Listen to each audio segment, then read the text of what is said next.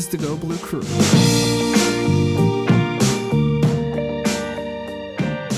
Welcome into the Go Blue Crew. I'm Tyler Fenwick with Derek Devine. It's 107 degrees here in Indianapolis. Derek, it feels like it anyway, but how are you doing? Oh my goodness.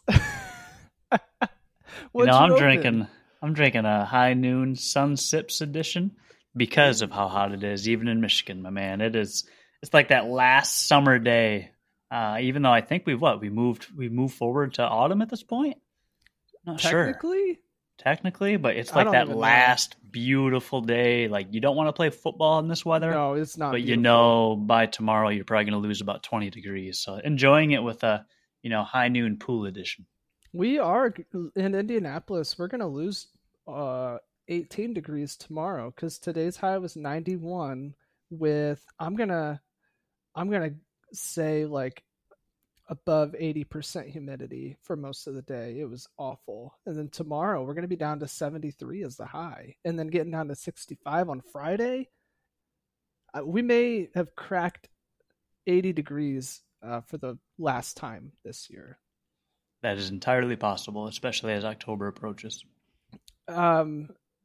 Michigan is playing its first 3-0 team, and as the weather cools down, it feels appropriate that we're getting into like the real part of the schedule. Would you say? Yeah, for sure. Because we made such a big deal about not piling on like Colorado State and Hawaii and then UConn, and I feel like we said what was appropriate, but none of those results is surprising at all. But Maryland is 3-0, and this is conference play. And if you remember back to last season for Michigan, they opened conference play against Rutgers, and that was a 20-13 win. I mean, are we gearing up for something similar at all, do you think? And of course we're going to talk more about the X's and O's of this game, but just from like a general standpoint, do you think after breezing through a non-conference schedule very similar to what happened last season, does the first conference game against a better opponent give this team a little pause and a little test? See, it's tough because you look at that Rutgers game that was at home, and because initially I was going to say, hey, I feel good that Michigan's at home for this, but then I remember wow, Rutgers was at home, and I remember Nebraska on the road, early October, I believe it was, and so it's definitely different. Good environment, big noon kickoff. Going to have Gus and Joel on the call. It should be a good environment for the first Big Ten game. But like you said, this is a team that can win games, has won games, no matter who the opponent is. 3-0 looks a lot different than a couple of teams that Michigan's played that look like they might not win a game all season. The combined record of the first three opponents obviously is abysmal. And Maryland has taken care of business so far with, a veteran quarterback and a slew of good receivers that could give a secondary, I wouldn't say inexperienced, but definitely some moving parts, some new pieces, and some guys who are unproven. One of the things we'll probably talk about more specifically, but yeah, this is a different game, different atmosphere, different challenge. And I think Michigan is the better team on paper. The Vegas line will show that as well. I think, started around 14, as high as 17 as I've seen. But still, this is not a game that's going to be wrapped up early, more than likely. And that will be very unique compared to the first three opponents. Do you remember last season how much Michigan got into the head of Maryland's quarterback, Taulia Tagovailoa, who is brilliant at times, but just frankly kind of a hothead. And I think emotionally he has trouble staying in check. And I remember watching the game live and noticing that. And then, of course, just over the course of the last, 9 months or whatever, as we do, going back and watching different games, different highlights. It just jumps off the page at me every time. Of like, man, he he really struggled to like keep himself in check, and I think that really hurt Maryland in that game, and then pretty much any game. I can't remember. I want to say so. Maryland's 3-0 against Charlotte, Buffalo, and SMU, and I can't remember. I feel like it might have been Charlotte, it might have been SMU, but I saw some of the same stuff. Just getting maybe a little too frustrated with himself, with his teammates, especially at times. And I was hoping for his sake that was something that could be in the past, because I think this team would really benefit from having him as his full self there at quarterback, because I think again, like, he can be really special at that position sometimes.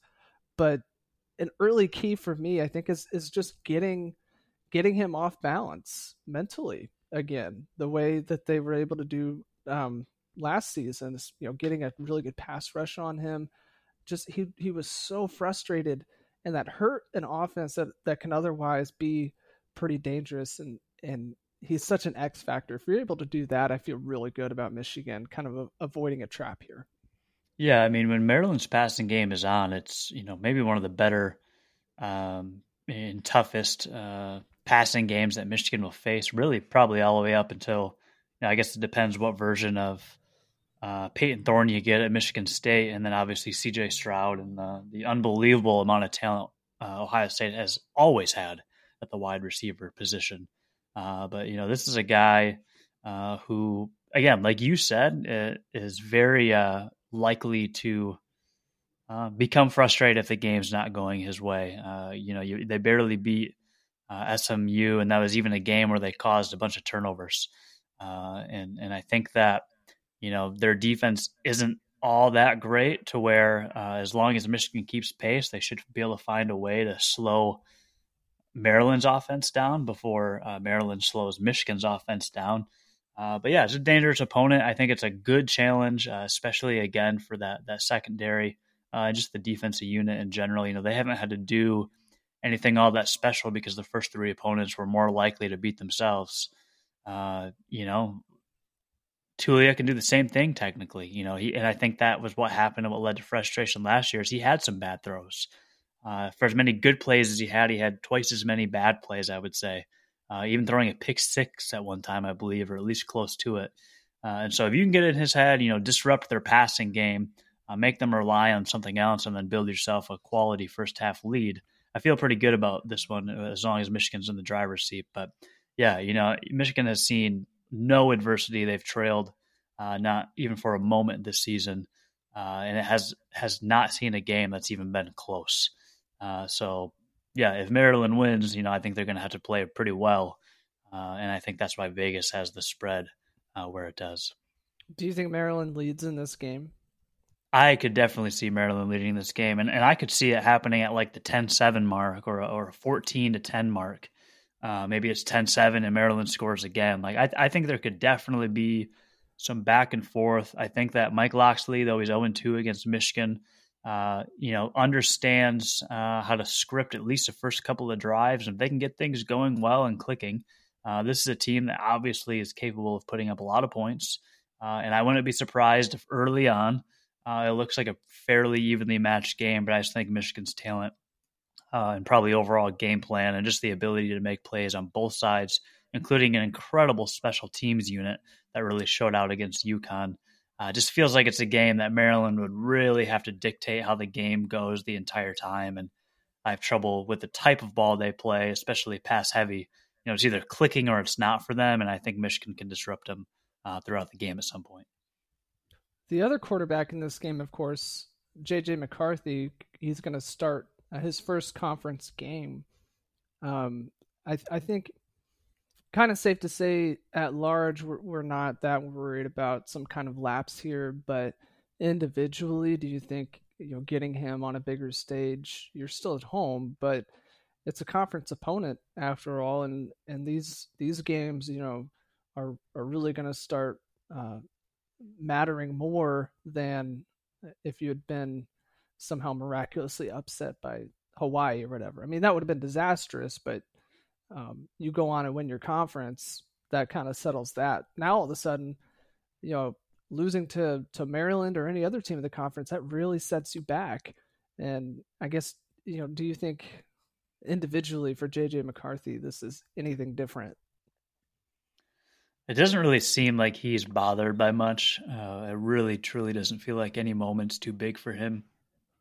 I mean, we'll see him in some more intimidating environments than this one, but this is, his third opportunity to start, again at home, noon, very familiar game time against an opponent where, he threw a pretty awesome touchdown pass to Mikey Sainristil when he was on the offensive side of the ball last year.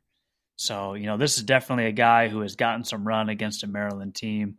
And I think a guy that's just overall well poised to play the quarterback position. He's obviously going to be a major key. I think early, I would expect to see some different things from Michigan than we've seen. And I would expect some different players to get involved, whether that's an Andrel Anthony or more of Cornelius Johnson.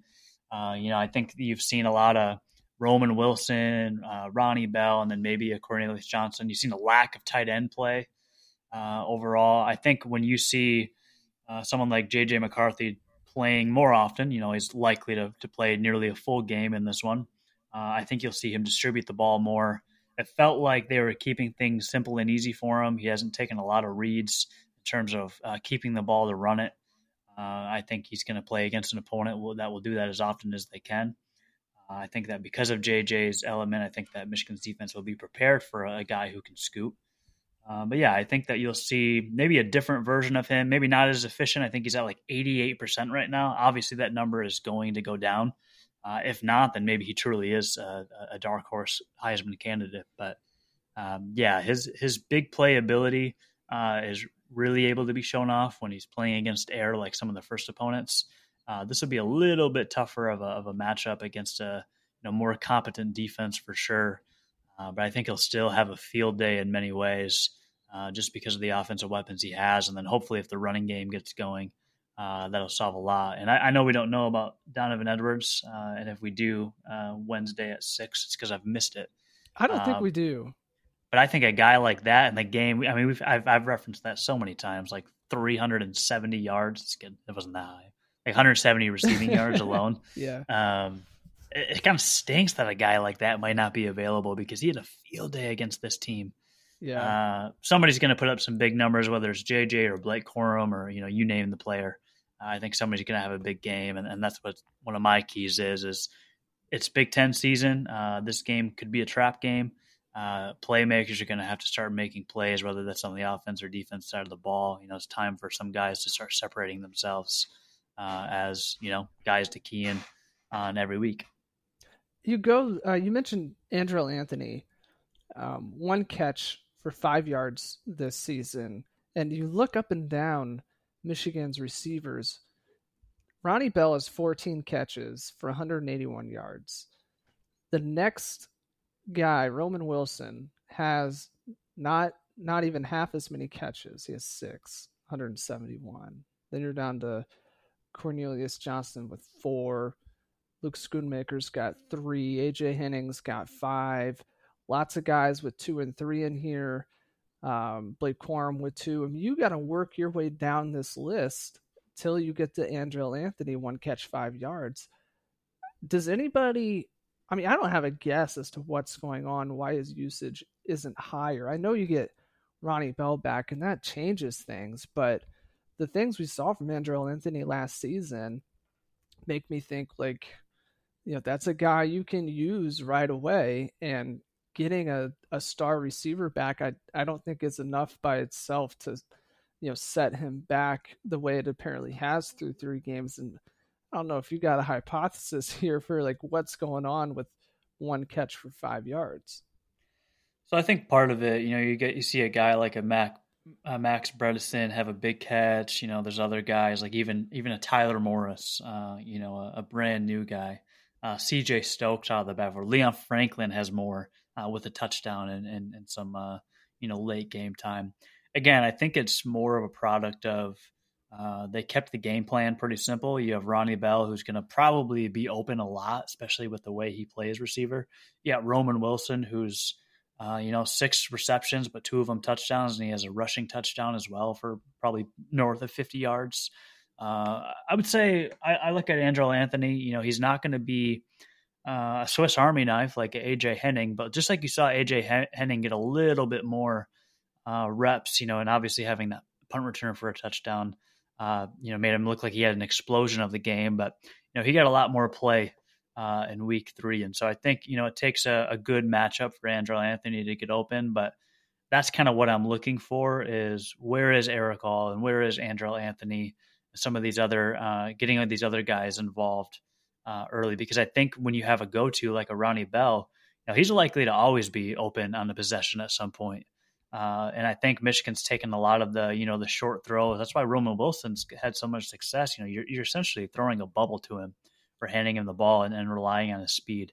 That's not going to work against defenses that are good all the time and defenses that are keyed in on that type of play. So I think you'll start to see this if you're looking at receptions in general, I think you'll start to see it diversify a little bit more, at least anywhere after Ronnie Bell. Ronnie Bell is likely to have the most receptions this year. They're definitely going to get the ball to him in his return season and last season, and he's just that good of a player. But I would expect to see more Angelo Anthony and more Eric All specifically as time goes on for Michigan, because they're just as dangerous in the passing game as anyone. On the other side of the ball, defense I thought has held up fine. I mean, they're playing about as well as you should expect against those 3 non-conference opponents. Maybe a little concern about getting some pressure in the backfield on the quarterback, but I don't think it's that big of a deal. I want to say we talked about this a week or 2 ago, but I'll bring it up again. Just any concerns, any questions, you still got out there and you think maybe might get answered against Maryland. Yeah. So when the passing game can be so dangerous, that's when I really look at, what can the secondary do? I look at the safeties. I look at a Mikey Sanderstill. I mean, he has played phenomenal football. He didn't get credited with a sack for one of his early plays against UConn, but has a sack on the year. In fact, had the first sack on the year. He's had plenty of solo tackles too. There's a lot of guys that, their assist numbers are as high as their solo tackles. Mike Sanderstill has been a playmaker.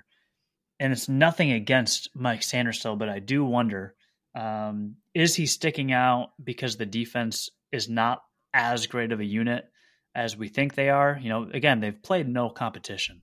I think Mike Sanderstill is obviously one heck of a player. He can play both sides of the ball. He's done so before Michigan. He's wanted to do so since being at Michigan, and now he's getting a shot. But he does seem to be, a highlight back there in the secondary. I say Junior Colson obviously is probably Michigan's most rounded player. Michael Barrett's had a lot of good plays, brings a lot of experience. Mozzie Smith has been disruptive, being college football's biggest freak. But as much as it's great to see a former offensive weapon stand out on defense, I start to wonder, why does it feel like other guys are being quiet? Again, you haven't played anybody. I don't think anyone's really tested DJ Turner. When you have 2 very capable receivers and a good tight end and a quarterback that has a great arm, just like his older brother who just lit it up in the NFL. By the way, I kept him on my bench. I have Josh Allen, so Josh Allen is a great starting quarterback, but Tua's older brother, scored more points, so that was tough. But anyway, you have a guy who can sling. A little bit of regret there. You have a guy who can sling the rock and receivers to throw it to. DJ Turner, Mike Sanderstill, Will Johnson, all of those guys will be tested. And then you look at guys like Makari Page, Rod Moore, RJ Moten, they're all going to have to hold up against a pretty good receiving core. And then you've got linebackers in the D-line that can't allow any rushers to break free either. So I don't think I'm concerned, but I think Maryland's a tough enough offensive opponent where I think we'll definitely see where the holes are, if any, this year on Michigan's defense. The coaching staff talked about how there wasn't going to be like that star presence on the defensive line, and it seemed like, okay, that very well may be the case. And this is still preseason, but to me it felt a little too much just like coach speak, like, oh no, this is everybody chipping in for the greater good, and I think it's panned out a little bit. I mean, you got 6 guys with 1 sack each, and yeah, I know Mike Sanders still realistically should probably have that second one. I was actually surprised. I didn't know that until you just said it, that he didn't get credited with the sack. Is there a reason why? It felt like it was Because definitely I a can't passing remember. play, but I think he technically fell forward for a yard or something like that, if Okay, I remember correctly. okay. Um, you got 4 guys who have registered half a sack. It truly does feel like Michigan is actually spreading the love here defensively, and the fact that Mike Sanders still, could, have like 2 sacks to his name. I think this defense is getting a little more aggressive with corners in a way that hasn't happened recently, and of course, like Michigan's defense has been aggressive, especially with Don Brown, but you know, kind of sagging off a little bit more last year and adapting to college football, and now this year more of that, but still a little different. I guess it does really seem like Michigan is gonna do things by committee, or whatever term you want to use, and that's worked through 3 games against lesser opponents, and I think that's very sustainable against your better conference opponents. If you lined up the 2 seasons in front of me and said, okay, here's one defense, and you're going to rely on one star and a complementary star rushing off the edge to get all that pressure in the backfield. Here's the other defense where pressure is going to be coming from pretty much everywhere. I think I'm taking the second defense just because that sounds more sustainable. Now, of Mm-hmm. course, Aiden Hutchinson and David Ajabo were tremendous, and you would never, in hindsight, like kick them to the side. But I like what Michigan's got going here, and if there is any concern about, you'd like to be in the backfield more, I get it. But through 3 games, I like what I'm seeing, and I think it's something that'll get them success in the Big Ten. Yeah, I mean, like a good team basketball team that maybe lacks a star, but makes it far in a tournament, like say any mid major ever. Right. It's good to have a defensive unit, and one of the things that Loxley was pointing out was they have to be good on the first 2 downs because that third down package is exotic, and so they know that they have to be ahead of schedule, or a team like Michigan is playing really well against opponents, no matter who the opponent is so far on third down. Again, they haven't played much of anybody, so all these stats will change. A guy like J.J. McCarthy won't be as efficient. I think you're going to see a little bit more, even more of a commitment to the running game because these are the types of games, coming up where you have to, have one thing going well to maybe open up the passing game, or maybe it's doing the opposite. And that's where, I think we'll see a little bit of a difference this year. They didn't need to play all that well to win convincingly last year. It's a tough task for Maryland to travel on the road and beat a top 4 team. But still, I think JJ is an explosive enough player with his legs and with his arm that he's likely to bring a little bit different brand of football in a matchup where Michigan still may heavily rely on the run. So I like what I see in all 3 phases of the game so far. I think, as other teams have not taken care of business, though Michigan's opponents are some of the weakest you could have, especially in 2022. Not like they scheduled them, minutes before the season. These were games that were scheduled a while ago, but they happened to play, essentially 3 preseason games, and they took care of business very well in all 3 of them. They're really the only points they ever allowed were against second, third, and maybe even fourth string players. A lot of guys got a lot of good reps. I think a lot of quarterbacks, 7 completing a pass against UConn has prepared Michigan to at least, have a different backup quarterback than a Cade McNamara. We used to talk about Cade versus JJ. Right now we live in reality where Cade McNamara is not even good to play football because he's injured. Right. A completely different dynamic than we ever would have expected. We were wondering if a starter was even named by this game at one point. So JJ's your guy.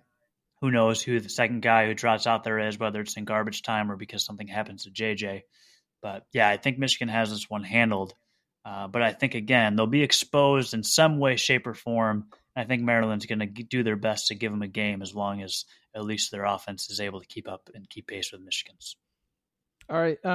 Time for predictions, and I apologize because I know I could just go back and listen, but I thought I wrote it down last week and I didn't. Instead, I'm going to take us back to Hawaii. So Michigan won that game 56-10. Your prediction, do you remember it? Hawaii. That's hard. You went over 60. Did 63-10? 62-6. 62-6, okay. I did 56-3. Nice. So I was exact on Michigan's score and missed a Hawaii touchdown. Mm-hmm.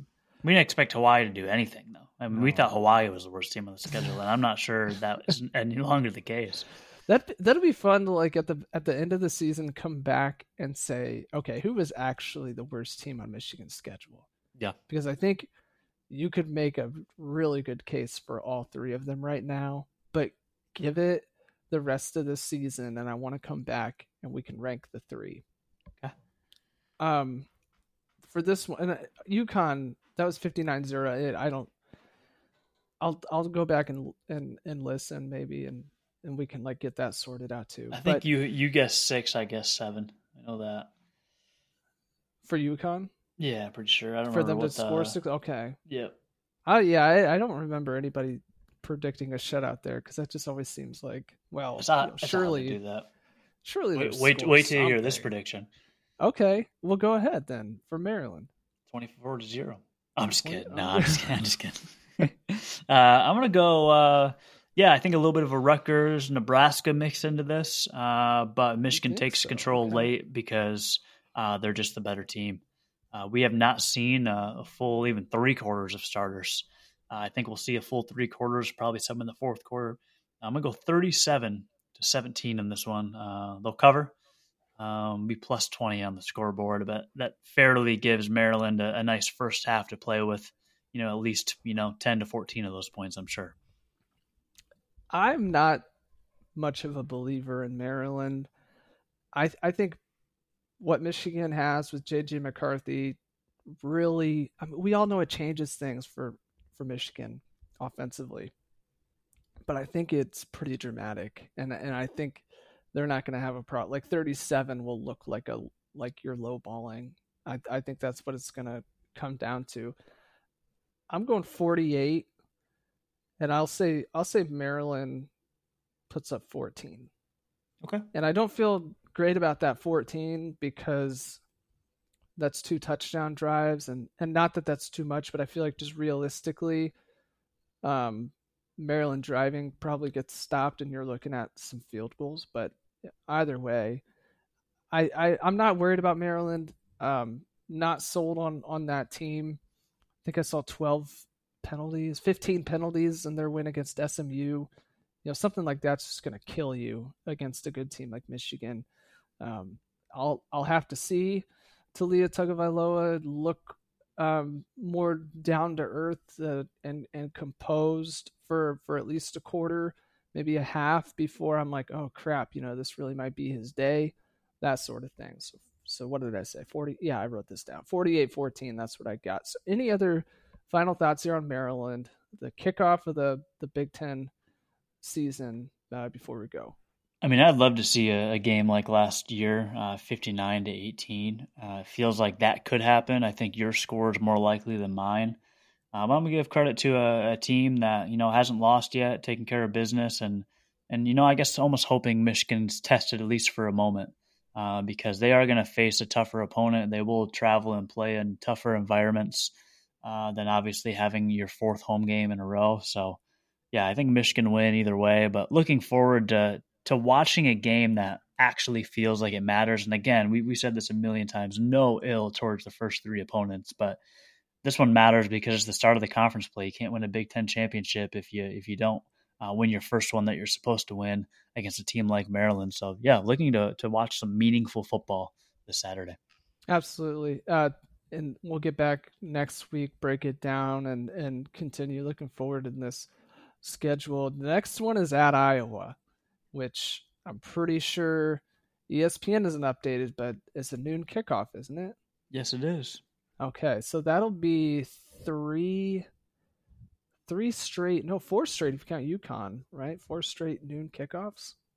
I believe so. Because then the next one at Indiana, that's also noon. And it's Anyway, speculated that Michigan Penn State could be a big noon I'll have a kickoff bone to as pick well. with that one. But Yeah, we can that get to one that later. that one feels weird, and someone said that Gus and Joel don't always call at noon, that it could be like a 4 p.m.